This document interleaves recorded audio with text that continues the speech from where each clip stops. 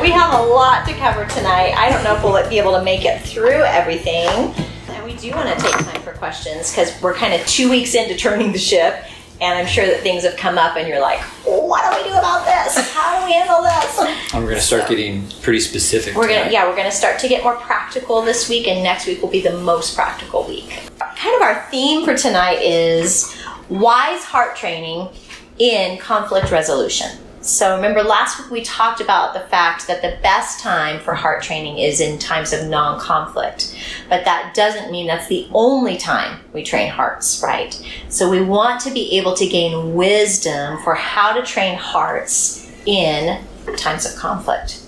So what I want us to start with is a little bit of a workshop moment of what was the style of conflict resolution in your home when you were growing up.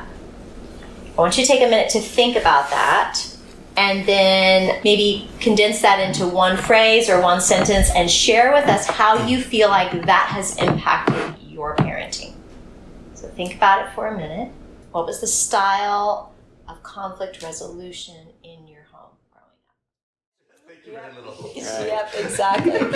So I think it's really helpful for us to evaluate what we came from, because whether we realize it or not, it affects and impacts almost on the daily how we then set a tone, so to speak, for conflict resolution in our own families. And as much as we may want to think, no, that doesn't impact me, I'm doing it different, as we talked about in the first week, we talked about why we parent, avoidance parenting, right? I'm not going to do it like my parents did. So we may think that that's what we're doing, but most often these things creep in and we find ourselves sounding just like our dad or acting just like our mom or having those behaviors. And so when it comes to conflict resolution, because this is such a big part of the parenting process, we need to evaluate carefully, okay, where am I actually headed in this process? What's my motivation and what's my goal, my end goal, and how do I get there along the way?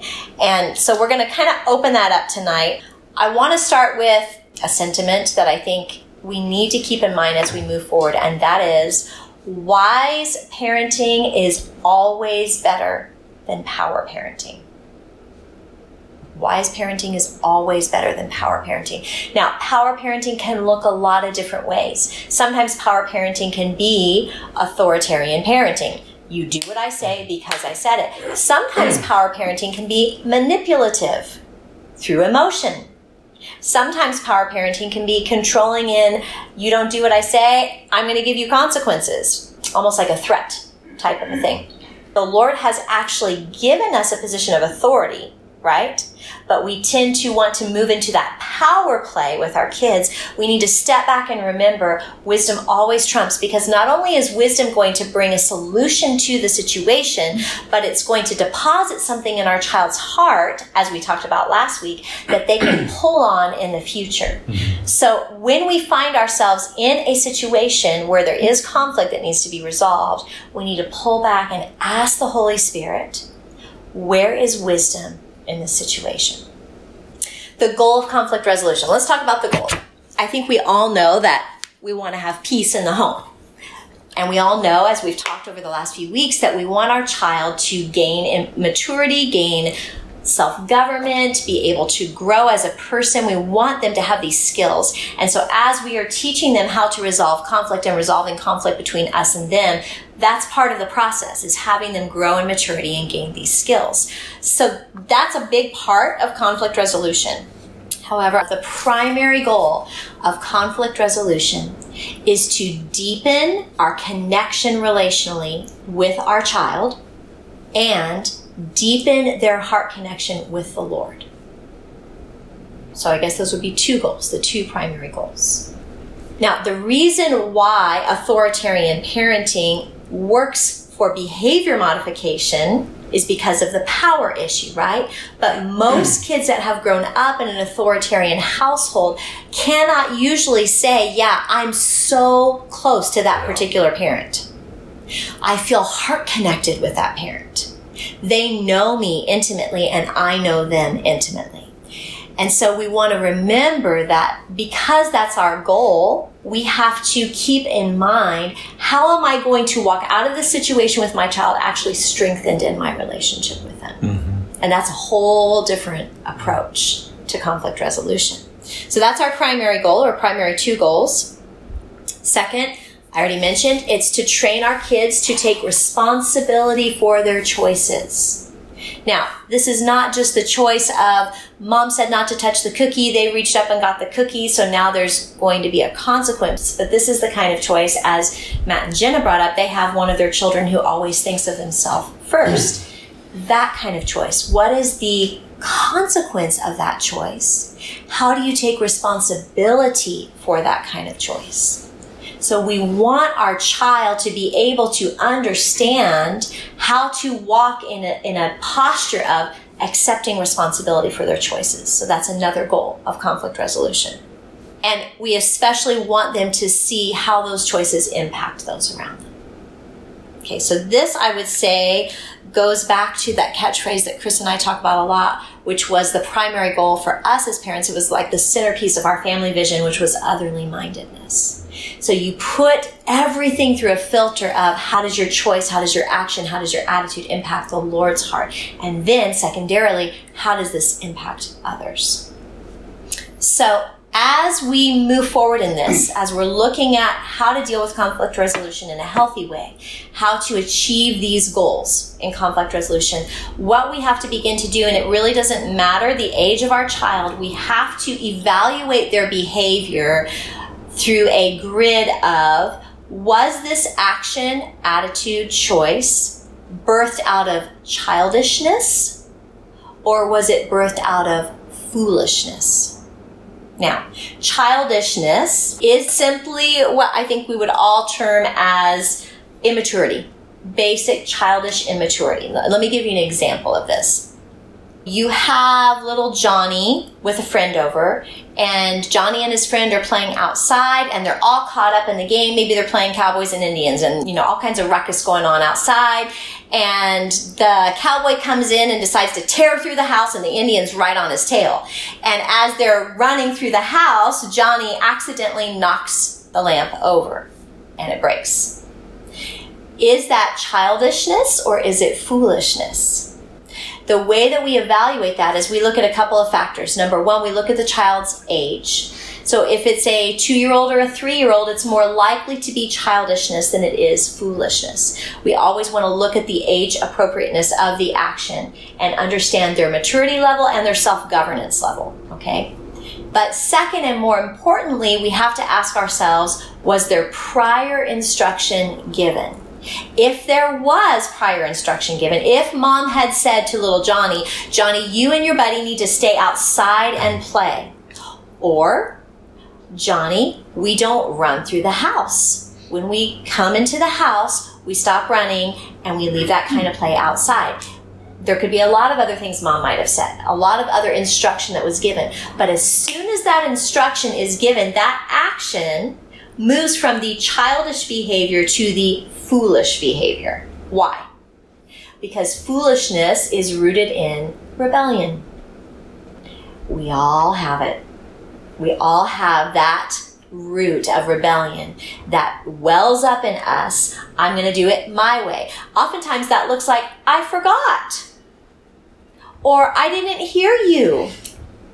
Or I wasn't really paying attention. Could you say that again? I wasn't, sorry, Mom, sorry, I'm so sorry, right?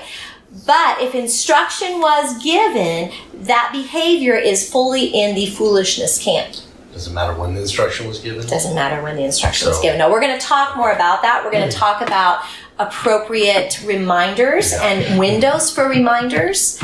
But because of that, that will lead mom and dad on a certain path of how to handle this conflict resolution, right? And we're going to talk next week about specifics of discipline flow charts, how to handle things with littles, middles, and olders. But this week we want to focus more on the heart of the conflict resolution. So childishness versus foolishness is really important. You'll be able to see patterns with your kids. So even for your olders, even for a 13-year-old or a 12-year-old, they will still act childishly in certain ways. Their brain is not fully developed. They don't have all the self-governance that they need. And some things are done out of ignorance, out of naivety. However, as a child gets older, they should have more of those shelves in their moral warehouse filled, because you've had the time to pour into their heart and disciple their heart and train their heart. So the opportunities for childishness grow less as they get older, and foolishness grows more. Unfortunately, that is the tough part about the older ones, is that you're able to look at their heart and go, no, I know what the root of this was. Yeah. I can see it. And then it's hard when there is times you're still like, you think that, or your predisposition, like, hey, this is just being foolish or rebellious, but then you're like, oh, but there is sometimes areas like it might just be flat out, just, they're not fully, and that's when you feel like, oh my gosh. Yeah. But there are many times where we want to give our kids the benefit of the doubt, especially in the younger age, where you think they can't possibly know that was what they were doing, right? And the truth is that more often than not, they do. They do know. Yeah. If a 2-year-old has an understanding of something and is testing, it doesn't necessarily reflect on whether or not there's been a truth deposited in the moral warehouse. It's just rebellion, right? It's just The sin nature. You said I can't basically have a fun life, and I want to have a fun life, right? That's the processing of a 2-year-old. I don't know what you said, but I know it has something to do with the fact that I may not have a fun life. And I want to have a fun life, and so I'm going to do anything I want to do. Later, as they're older, then the question is twofold. It's not only are you in rebellion, but also have we already talked about this moral principle that's addressed through your behavior? One of the key scriptures that we use as a foundation for this idea is from James chapter 4, verse 17. So whoever knows the right thing to do and fails to do it, for him it is sin. Very black and white. Now, you're right, Jason. It's not always going to be as black and white for us as parents in the evaluation process. But right here, James is telling us when the deposit's been made into the heart and that person, that child, knows what's right to do, but they choose not to do it, that's when it's sin. That's when it's no longer childishness. That's when it becomes a sin issue. And so we have to then move forward in the conflict resolution process, knowing and understanding that and treating it as such versus treating it as childishness. So next week, we're going to talk about kind of the different flow charts of if it's childishness, what steps do we take? If it's foolishness, what steps do we take? So we want to remember that we need to go to the root. Here's what I want you to think about. If we treat childishness like foolishness, so more of that authoritarian parent style, we'll end up with a discouraged, disengaged, and eventually relationally shut down heart in our child. So if we consistently treat childishness as foolishness, they'll be discouraged, disengaged, and eventually relationally shut down. However, conversely, if we treat foolishness like childishness consistently, we will end up with a selfish, stubborn, and independent heart in our child. That's why it's important to be able to evaluate the difference as we move through conflict resolution. And you can see this all the time. It's so easy to have examples everywhere you go. You look at all your friends' kids, your family's kids, and you can see, oh, their parent may have missed that, but I know that was foolishness, but they're treating it like childishness. And you can see that as that pattern continues, as the child gets more mature, then this selfish, stubborn heart begins to develop in the child. A me-focused heart. They want whatever they want. They're going to get it. I got to see this recently with a family that I was visiting, and the littlest, who is 2 years old, and the parents are telling the littlest one, don't touch that. And then they turn away. And what they're not seeing is she's just literally watching them at 2 years old. She's just watching them, waiting for them to look away. And then she just immediately does whatever they said no to. And he's watching the whole thing. And I got to watch it roll out all weekend. And I talked to him about it afterwards and said, did you know this is happening? And they're like, oh, dang it. We're afraid that might be happening. But it's like, you know, a 2-year-old. Yeah. It's hardwired into us. You don't have to train a child to think rebellious thoughts. Yeah. Right. So on that note, I want to reinforce something that we've touched on in previous weeks, and that is, remember that we are always looking for opportunities to train the heart of our child. I remember this time pretty vividly because we had a guest with us. I had the guest with me in the room, and Alyssa and Landon decided to get into a fight. And I think she was probably 5 at this time. Landon was 3. And Alyssa, being the older one, was very manipulative and controlling, and, you know, she's upset, and she's making Landon cry and all these different things. And I pulled her aside and I sat her down and I said, okay, honey, you know you're going to have consequences for that choice, right? And she said yes, because she knew. I said to her, let's talk about where that came from in your heart. She had gotten upset because Landon had done something to her, and she was able to evaluate and say, I had a me first heart, because that was a phrase we used a lot with our kids. I had a me first attitude. I had a me first heart.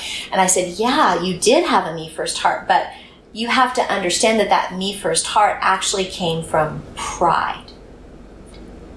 And so what I want to encourage you in is that when you train this early, when you begin to pour this into your children early, they will, by the time they're 7, 8, 9 years old, be able to recognize and say, no, that was definitely a root of anger that came because I felt like there was an unjust situation. And so instead of choosing to trust the Lord for justice and appeal to my parents for justice, I chose to take matters into my own hands. That kind of situation will come up all the time, and you want them to be able to do that, to be able to function with the Lord that way. This will actually become the core of your conflict resolution, is training them to recognize the sin in their own heart. Now, when they're little, you're going to basically point it out for them. No, this is what it was, because you're teaching them. When you've got middles and olders, you're going to ask the thought-provoking questions. You want them to be able to take it to the Lord. You want them to be able to think realistically about what was actually the attitude in their heart and what choice they made because of that. For most of us in business, you understand the idea that a wise manager is the kind who will present an idea by asking questions and let others come to the manager's conclusion without realizing they've come to that manager's conclusion. Mm-hmm. A conflict resolution tool is to ask questions, not with littles. Mm-hmm. Not with littles. Mm-hmm. I mean, simple questions you can ask. But the idea is for them to be searching their own heart. Mm-hmm. And for you to be appreciating and respecting their heart and their process. When this happens, you're going to begin to see elimination of a lot of petty conflicts. Because as the recognition of the sin issue comes into their own heart and they begin to take this to the Lord for themselves, a lot of that stuff that you were dealing with on the daily will begin to fade away. Because the Holy Spirit will begin to transform their hearts. Remember that we want to grow children who become adults who interface with the Holy Spirit. We want them to be able to know and recognize that tug of the Holy Spirit. We want them to hear the voice of Jesus speaking to their hearts and calling out things in their hearts, that sweet discipline that he brings. We don't want to have to be holding their hand at 18 years old and going, did you see that you ran into that person's car and now there's problems? Why did you do that? We want them to not even move to that place, because before they even think about getting into the car, they're thinking of driving in a way that blesses others and is otherly minded, right? So this affects every area of our child's life, but we want them to be able to govern their relationship with Jesus on their own in such a way that when we're out of the picture, they're fully interfacing with the Holy Spirit. And that will take mom and dad exercising discernment in those conversations about how the Holy Spirit speaks, right? Yeah. And helping the kid understand, no, that wasn't the Holy Spirit, and here's why. Because your objective is just like training in the prophetic. Your objective is not to have people that feel good about themselves all the time because, I hope I heard from the Lord. Your objective is to grow in that gift, and that's what you want for your kids, is to grow in their understanding of what's it like to hear the voice of the Lord versus my emotion, which is louder than his still small voice, my ideas, my environment, culture, etc. So this is a really important tool that you are helping to inform as they grow. So I want us to turn a corner and talk about choice and rights and privileges. Because we have free will, because we have choice, this is something we want to actively teach our children about. From the time that they're Sandy's age, all the way up through they leave the house. And when they're littles, it's a very black and white issue of a wise choice or a foolish choice. And I want you guys to remember terminology counts, right? So we didn't always do a good job of it, but we tried to use terminology that reflected scripture when we were training our kids. It doesn't mean there's one right way to talk to your kids about these things, but we tried to say, okay, is this a wise choice like you were talking about from Proverbs, or a foolish choice? Because Proverbs has a lot to say about the fool. Right? A lot to say about the fool. And so we wanted our kids to understand that this is God's heart and this is what he wants them to avoid, the path of the fool. He wants them to walk in the path of wisdom. Talks a lot about wisdom in Proverbs. So having our children understand that pretty much everything they do because of this gift of free will is a choice, and they can take either that wise path or the foolish path. Now, what can happen is when we get outside of the parenting funnel and we give our child too much choice too soon, what ends up happening in that kind of scenario is, because they don't have the self-government to handle those choices, they end up becoming what Scripture calls wise in their own eyes.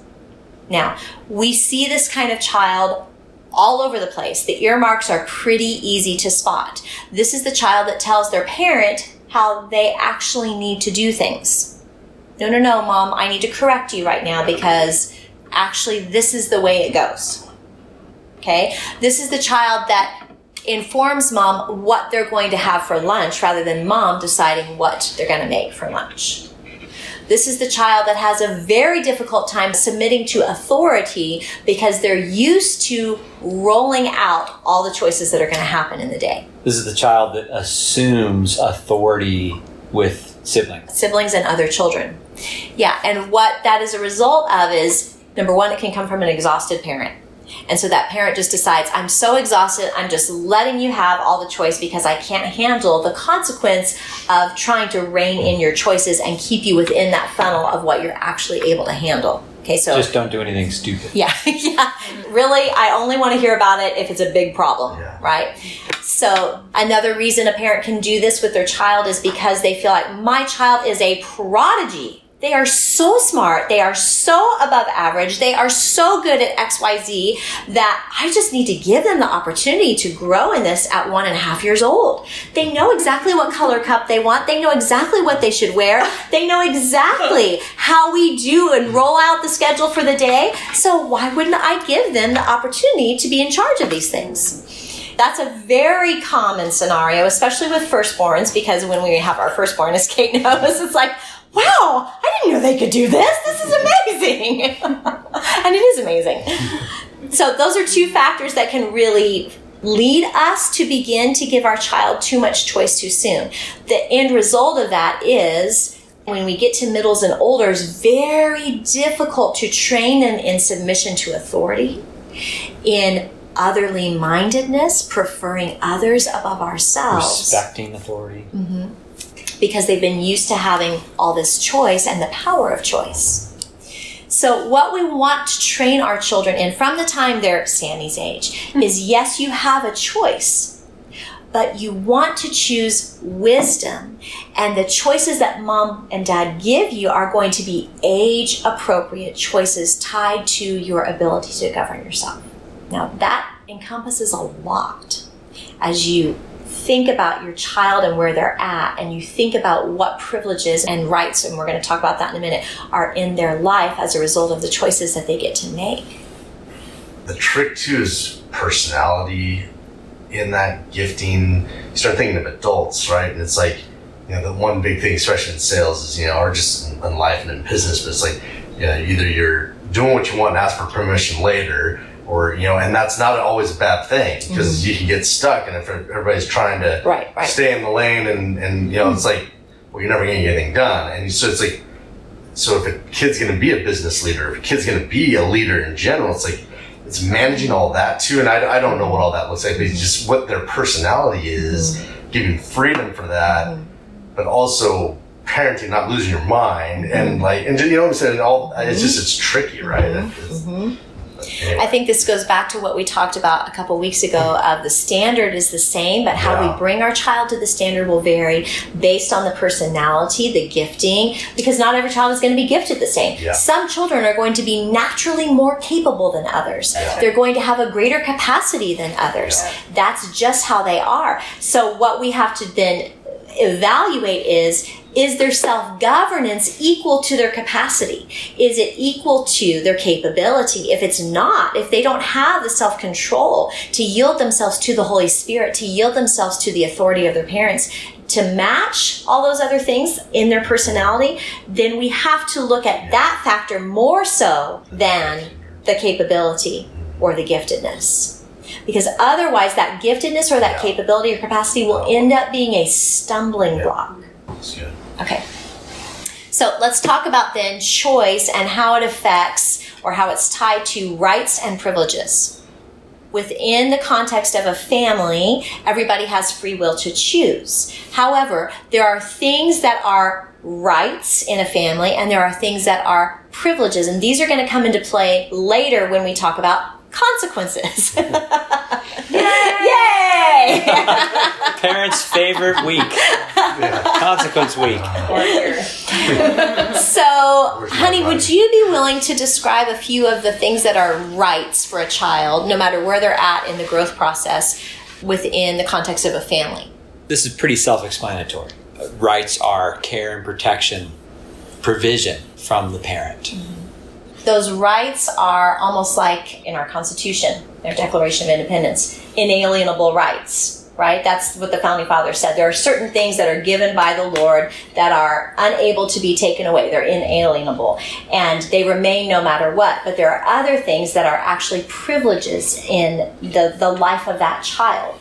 The child needs to have an understanding and awareness of this is a privilege, not a right. Now, let me give you an example for a very small child. Let's say a 3-year-old, and I already touched on this, but imagine that you're going to get your 3-year-old dressed, and it's time to pick out what they're going to wear, and that child pitches a fit because they want to wear the blue shirt instead of the red shirt. Now, they do have free will to make a choice, but in this instance, is their choice to choose either the red shirt or the blue shirt, is it a right or a privilege? It's a privilege. It's a right in the context of the family for them to be clothed for the day. That's a right that's given to them in the context of our family. But the choice of red shirt, blue shirt is actually a privilege. We're all going to the beach for the day as a family. Is that a right or a privilege? Privilege. It's a privilege. Sure. It's a privilege. Now, the kid may think it's a right, especially if everybody's going. And the reason I bring this up is because when the children were little, we lived on the loop in San Clemente, so we were steps away from the beach, and we would go to the beach all the time. But there were often times where, as a consequence, we would rescind the privilege to go to the beach, and that child would have to stay home with one of the parents, and the other children got to go with the other parent because it was a privilege. At the dinner table, within the context of our family in the U.S., is sitting down to have dinner a right or a privilege? In this context, it would be a right, because we all have that in the family, the right to eat a meal, because that's what's been provided. However, the privilege comes into play when it's the choice of what the food is going to look like on your plate. How much you have to eat. How much the amount, how much that you have to finish. How long you need to sit at the table or don't have to sit at the table. obviously your attitude while you're eating, etc. Thankfulness, etc. Food is a really big one, and mealtime is a big one, because most parents treat the entire experience like rights. Whatever you want, whenever you want, however you want it. And they don't say that, and they're not thinking that, but this is how they behave. I'm going to give a very small example. At some point in the process of your child growing up and eating, let's say lunch, mom's making a peanut butter and jelly sandwich, and that child decides at some point to exert his rights and says, I'm not going to eat that unless you cut the crust off. So mom cuts the crust off. Well, what happens at that point? From that point on, every day, the crust gets cut off because the child has decided, that's my right. Now, actually, that would be a privilege that mom might give you once or twice or whatever, however many times it would be. Oh, we're going to have a special sandwich today. I'm going to cut the crust off and actually throw away all that good bread that should go in your belly. It's going to go into the trash. But we see this all the time.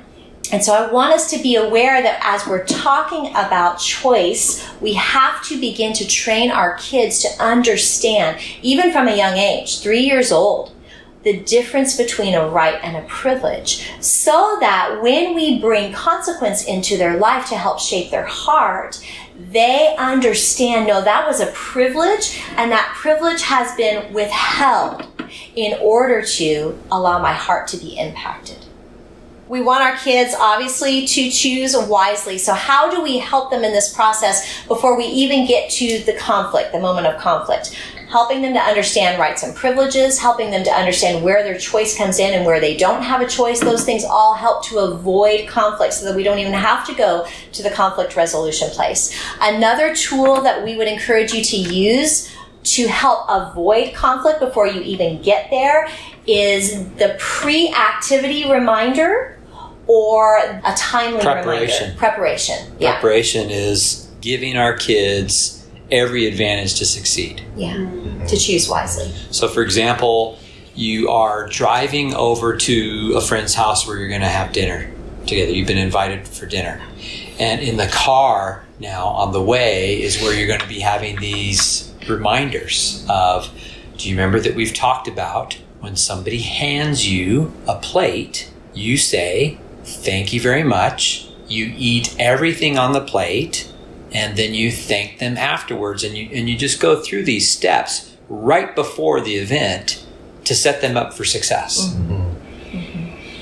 This works both for littles, really well for littles, because they're so in the moment, and they're, even though they do have a long memory, longer than we often think, it's just so good for them to be in that moment of, we're about to walk in the door, I'm going to give the reminder right now. Remember when Mr. So-and-so comes to the door and he says, hi Johnny, you're going to look in his eyes and you're going to say, hello, Mr. So-and-so, right? Just that little encouragement so that that child doesn't right from the get-go get set up to fail and go straight into conflict. And right from the moment that you enter into that person's house, you're having to deal with conflict resolution. So that's one thing. For the middles and the olders, I would say this is incredibly important when they're going into a situation where you are going to release them to be independent in some measure. Okay, when mom and dad is not there. So let's say they're going to a friend's house, or they're going to youth group, or they're going into classes, or, for the day you're going to drop them off for classes. Great time to bring up things that you've talked about the day before, maybe things that you've had conflict in from the previous week, and just begin to ask leading questions. How are you feeling about today? What are you thinking about as you're processing what today's going to look like?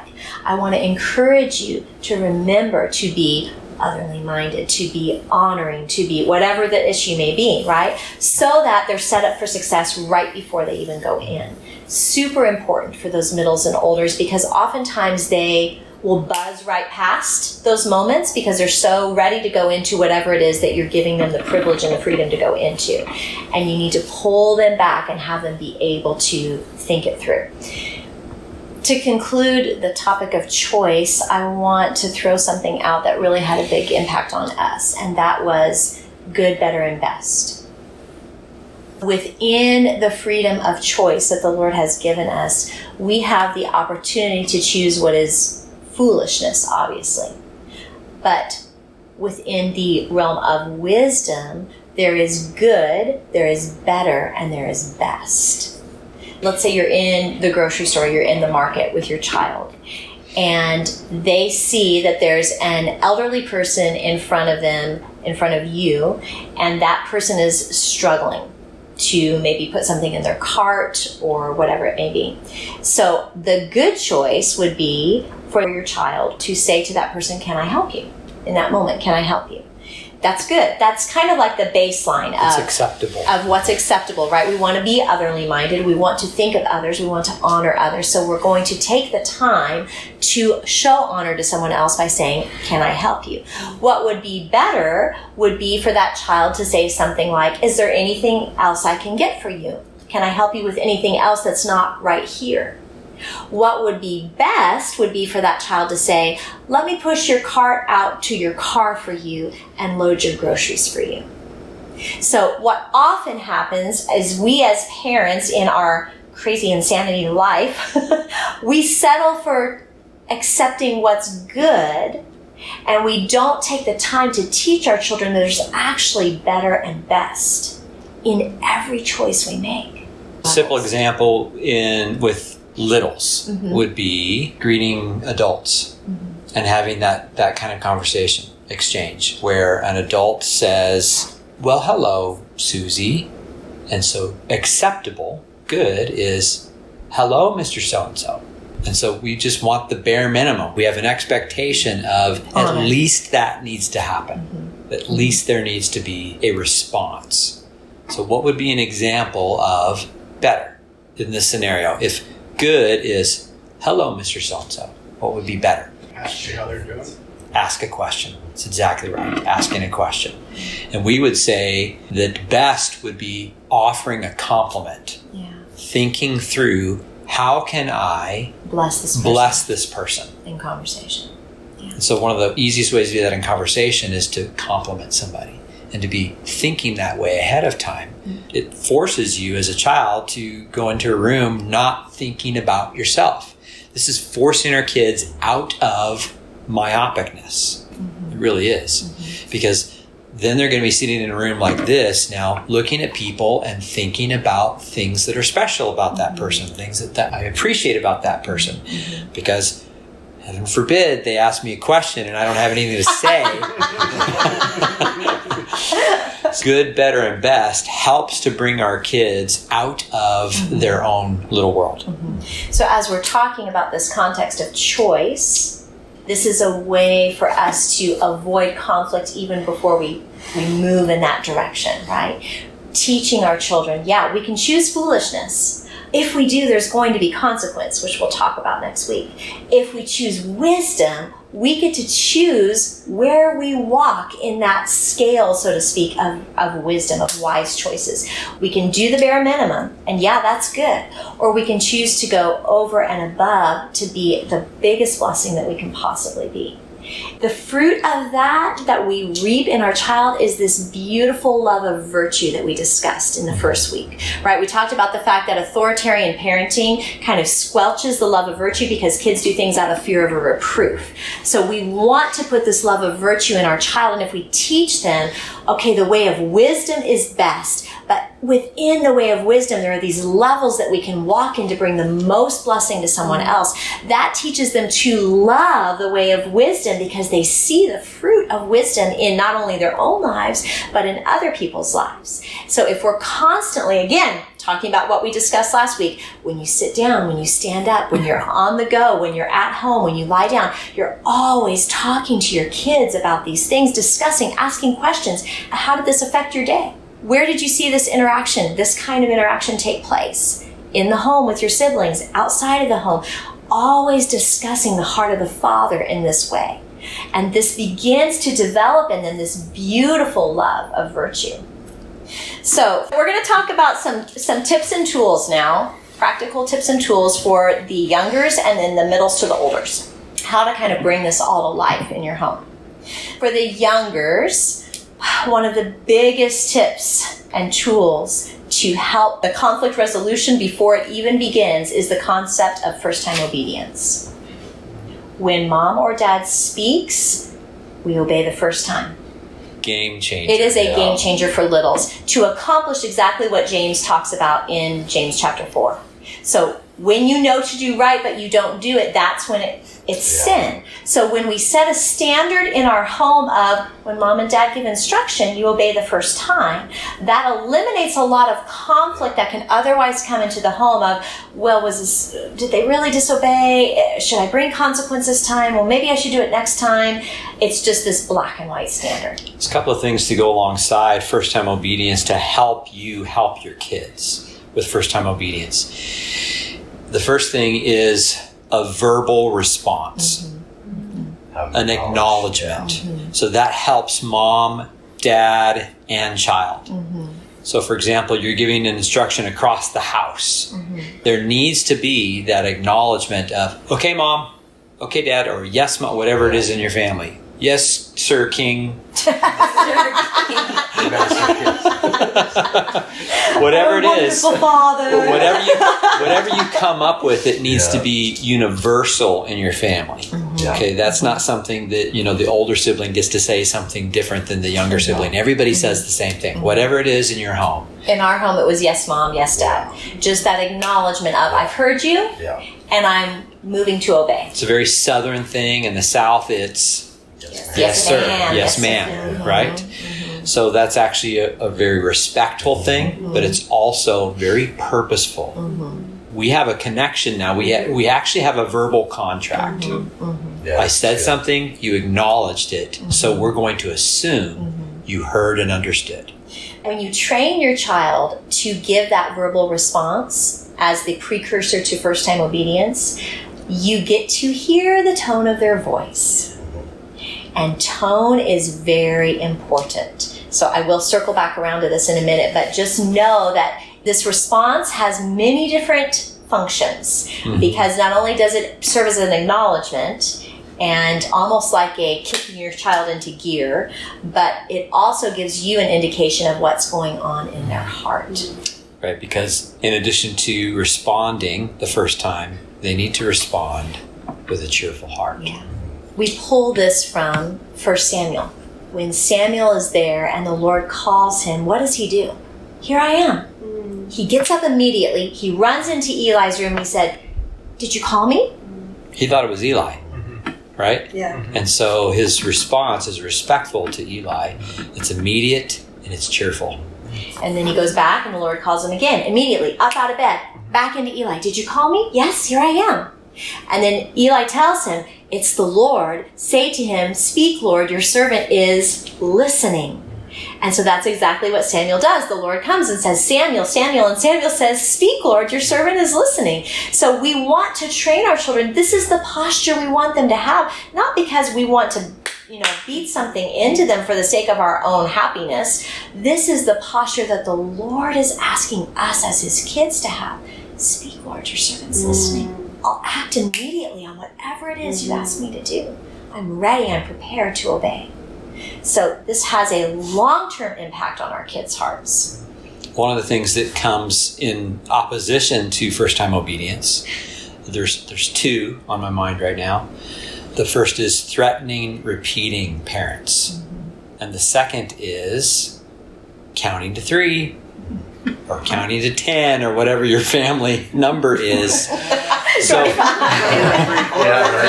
So let's talk about those things for a minute. Threatening and repeating. Yeah, I believe in first-time obedience. And so here's what that actually looks like. Hey, Johnny, you going to pick up your plate there and put it away? Yes, Dad. Okay. Don't have to tell you again. Johnny, remember what I said? You need to obey me the first time. Johnny. So that's threatening, repeating, and that's not what first-time obedience looks like. And this is a really good opportunity to underscore exactly what first-time obedience does look like. It's, Johnny, I need you to pick up your plate. Okay, Mommy. And Johnny picks up the plate and immediately does it. That's it. That's all there is to it. anything less than that is not first-time obedience. And so it has to be addressed. The second is the counting. And we've all seen that happen. Some of us have used that. It's kind of hilarious. The idea is... it doesn't work. The idea is, I'm going to let you think about whether or not you want to obey. It's kind of like playing chicken with the child. It is totally playing chicken. Right? And the child can dodge at the last second and call the shot. Yeah. So that's not first-time obedience. First-time obedience, there's no counting. There's just take care of this. Yeah. And yes, Mom. Yes, Dad. And immediate action. Anything less than this is not the standard in the home. So if you haven't established that well, Yeah, seriously. it's like nonstop consequence is where we're going to live For a little while. until it gets Yes. correct. Until So that we're on ship the right gets turned. track. Yes, you are. We are, but we gotta stop doing the things There's that doesn't work. There's That way already- an intense week of self-correction. There's an intense week of the family pressing in on this with all kinds of... It's a challenging week. It's lockdown. Yeah. And you just expect that. Yeah. And the consequence, this is where we need the next lesson of just like, again, we're running out of ideas, kids. Right. It's like, Right. Yeah. Age Yeah, appropriate. so we can talk. Right. We'll talk more Yeah. about that. That's another 0 off of your will. the magic act. Sorry, guys. Go on. Yeah, no, that's good. That's very real. It's very real. It's actually easier to train littles in first-time obedience than it is to train older. Yeah. They don't know any better. They don't have to Untrained. unlearn. But on that note, it's not too late to train them in this. And remember, though, with your olders, what this is unto. Okay, this is not unto a magic Robotic. trick. Yeah, Robotic. I'm going to say this. You're going to do it. Yeah. That's not what this is unto. It's unto the posture of the heart. Yeah. So the posture of the heart is, here I am. What do I need to do? What's your instruction for me, Mom and Dad? Respect, How can I? honor, sensitivity to Yeah. the Holy Spirit. Yeah. Yes. These are the kinds of things that create space for the child to appreciate God's grace. Yeah. Yeah. If these things aren't happening in the home, there's no context for grace. Everything, the whole house, the whole family dynamic is sloppy grace. Yeah.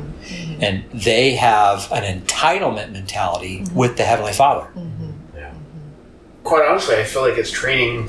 Parents need to train ourselves. Yeah. That's what it is. Exactly. That's what we learned the first time Right. we ever We- took a parenting class. Like, We used to wait for which week. Remember, we told you it was like a 14-week class. Which week would the parents realize, oh, this is not about my kids? See the light bulb coming on as parents are like, I just wanted you to fix my kids. That's why I came to this class. okay, so we'll talk about some more of the tools for the littles next week, but I want to get to the middles and the olders because we're pretty much done. Like I said, tone is just as important as action. So Luke 6:45, out of the abundance of the heart, the mouth speaks. Whatever's in the heart of your child is what is going to come out, and the tone will indicate that. So if the tone is indicating rebellion, anger, Sassiness. sass, anything other than that submission, then that's what you have to deal with first. You can't even deal with the fact that they chose, whether or not they chose to obey or disobey. Yeah. You've got to deal with the attitude of the heart because that's what the Father looks at. The Father looks at the attitude of their heart. We've all been there. We may obey what the Lord has asked us to do, but if we do it grumbling and complaining the whole way, we're just like the Israelites in the desert. So we do not want to train children who are like those Israelites. Yes, we'll do it, but we'll grumble and complain the whole way. So we want to check for our olders and our middles tone. With the olders and the middles, we want to, as we're training them in these things and trying to teach them to avoid the conflict before it even happens, right, through these tools. We want to, once we've begun to train them, give them space to fail.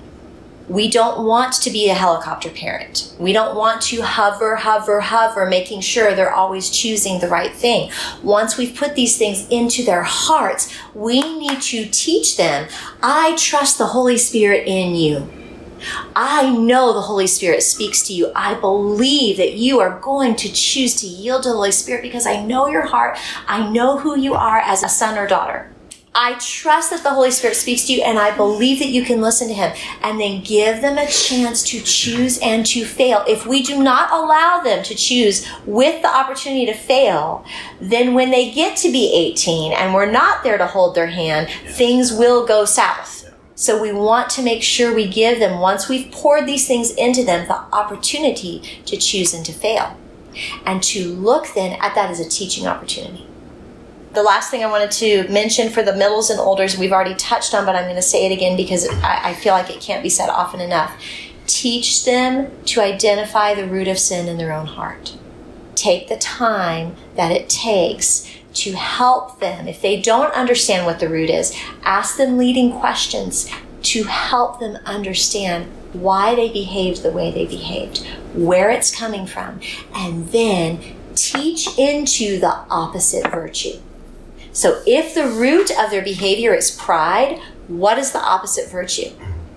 It's a submissive spirit. And then that gives you an opportunity as a parent to walk with them through that process of what does it look like to choose a submissive spirit. This has massive dividends for them as young adults.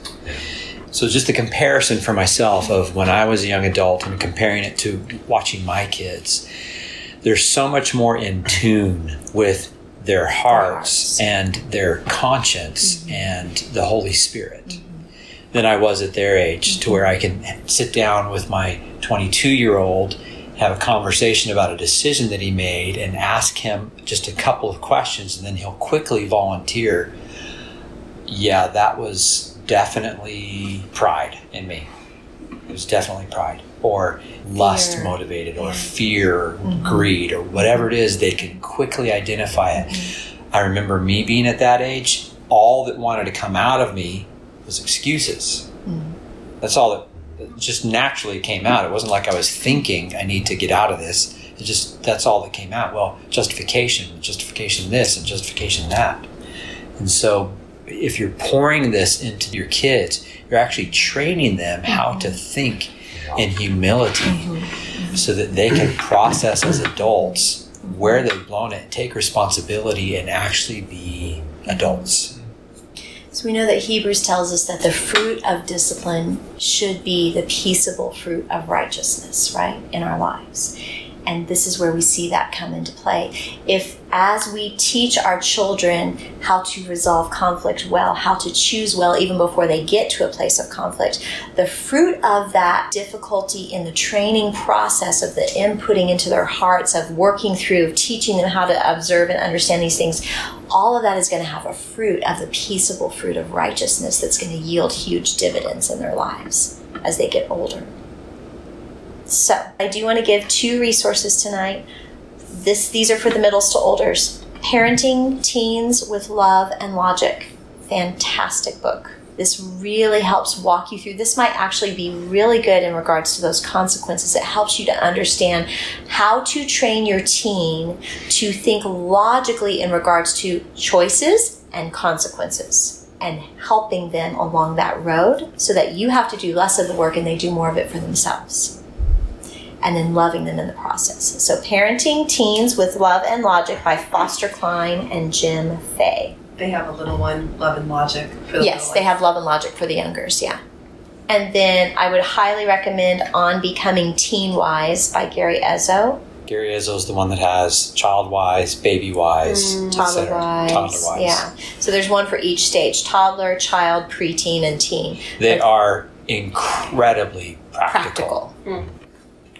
Do you ever get like analysis paralysis of reading all the different parenting books? Because everybody has a little bit. There's just a lot out there. We've gone through tons of them. And so it seems like we're presenting a lot because we presented 2 or 3 on the first week, like 5 last week, and another several today, and then another few. But literally, overall, we're talking about a dozen books out of hundreds that are available that we personally have gone through. And so what we're hopefully presenting here is reducing that work. But I agree, Matt, I think You're going to have to understand, is this book foundationally in line with our family vision? Okay, so what we're doing in these 4 weeks is giving this incredibly condensed offering, so to speak. Yeah. But I think even if you were to take some of these books and read them yourselves, you might pull things out of there that we didn't even pull out that you think, oh, this is perfect for our family. But there are also books on that list that it's not just that they're not quite good enough. There are many books on that list, including Christian books, where we actually completely disagree. With the philosophies. Like, we went through, Connected Child, which is, it's parenting children from hard places, and great book. And obviously, I think there's a little bit skill set and tools are a little bit different there. But then there's other parents. So we're like, and we're raising our adopted with our biological. Yeah. Right. Some people are like this, and we're like this. Trying to mesh it all together. Exactly. Yeah, you guys have a very unique set of challenges because you are doing that, and it's going to require grabbing a hold of certain tools and letting go of others that maybe other families would do the opposite. So I think you're right. I think it does make it a little bit more difficult for you guys to wade through the process. But if you go back to, okay, what's our family vision? And are we lining up our strategies, tips, and tools with our family vision? If we are, then some of them won't work as well as others with our bio kids versus our adopted kids, but we're moving in the right direction. And I think big picture, 30,000-foot perspective is what you have to keep pulling up to instead of getting caught in the weeds, right? Yeah. Because it's so easy to get caught in the weeds. I think the light bulb moment for me last week was what's their heart posture? Yeah. That was huge for me. Yeah. Ultimately, you're turning them back to the Lord as well. It's those are right. Yeah. So. Okay, can we go through a super quick scenario? Yeah. If one of our kids does not know first-time obedience, for sure. So in the midst of really building these boundaries and setting these foundations, right? So a child is testing me, lays down 3 times today, lays down, please get up, let's start doing our work, does not respond, does not acknowledge, on purpose. She knows what she's doing. Yeah. How would you walk through that? And when I say that, not just the consequences, but how would you walk through that almost like really trying to find out where her heart is at? Why, you know what I mean? As we've been doing outside of the moment. First thing you have to recognize about that kind of scenario is that it's a power struggle. You want to avoid power struggles as much as you possibly can.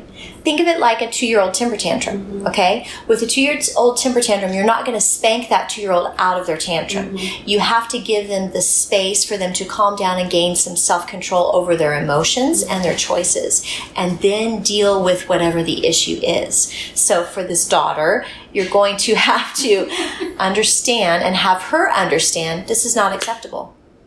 So we can't move on with anything in your day, whether it's a meal, an activity. Nope. Nothing. Nothing. No privileges. So, but Nothing. this is my question. If you're not saying to leave that situation, because I've already, I'm talking, she's in her chair and she doesn't want to pick up her plate and go do the dishes like she was already asked to do. Right. So I don't leave, right? You're not saying to leave the situation. You're just saying, that's my question. Okay, so if you stay and go toe-to-toe with her in that moment, what you're doing is exacerbating the power struggle. Right, but should I be actually leaving after I've already asked? You have to give her the choice to choose to obey. So again, think about the fact that that child has free will.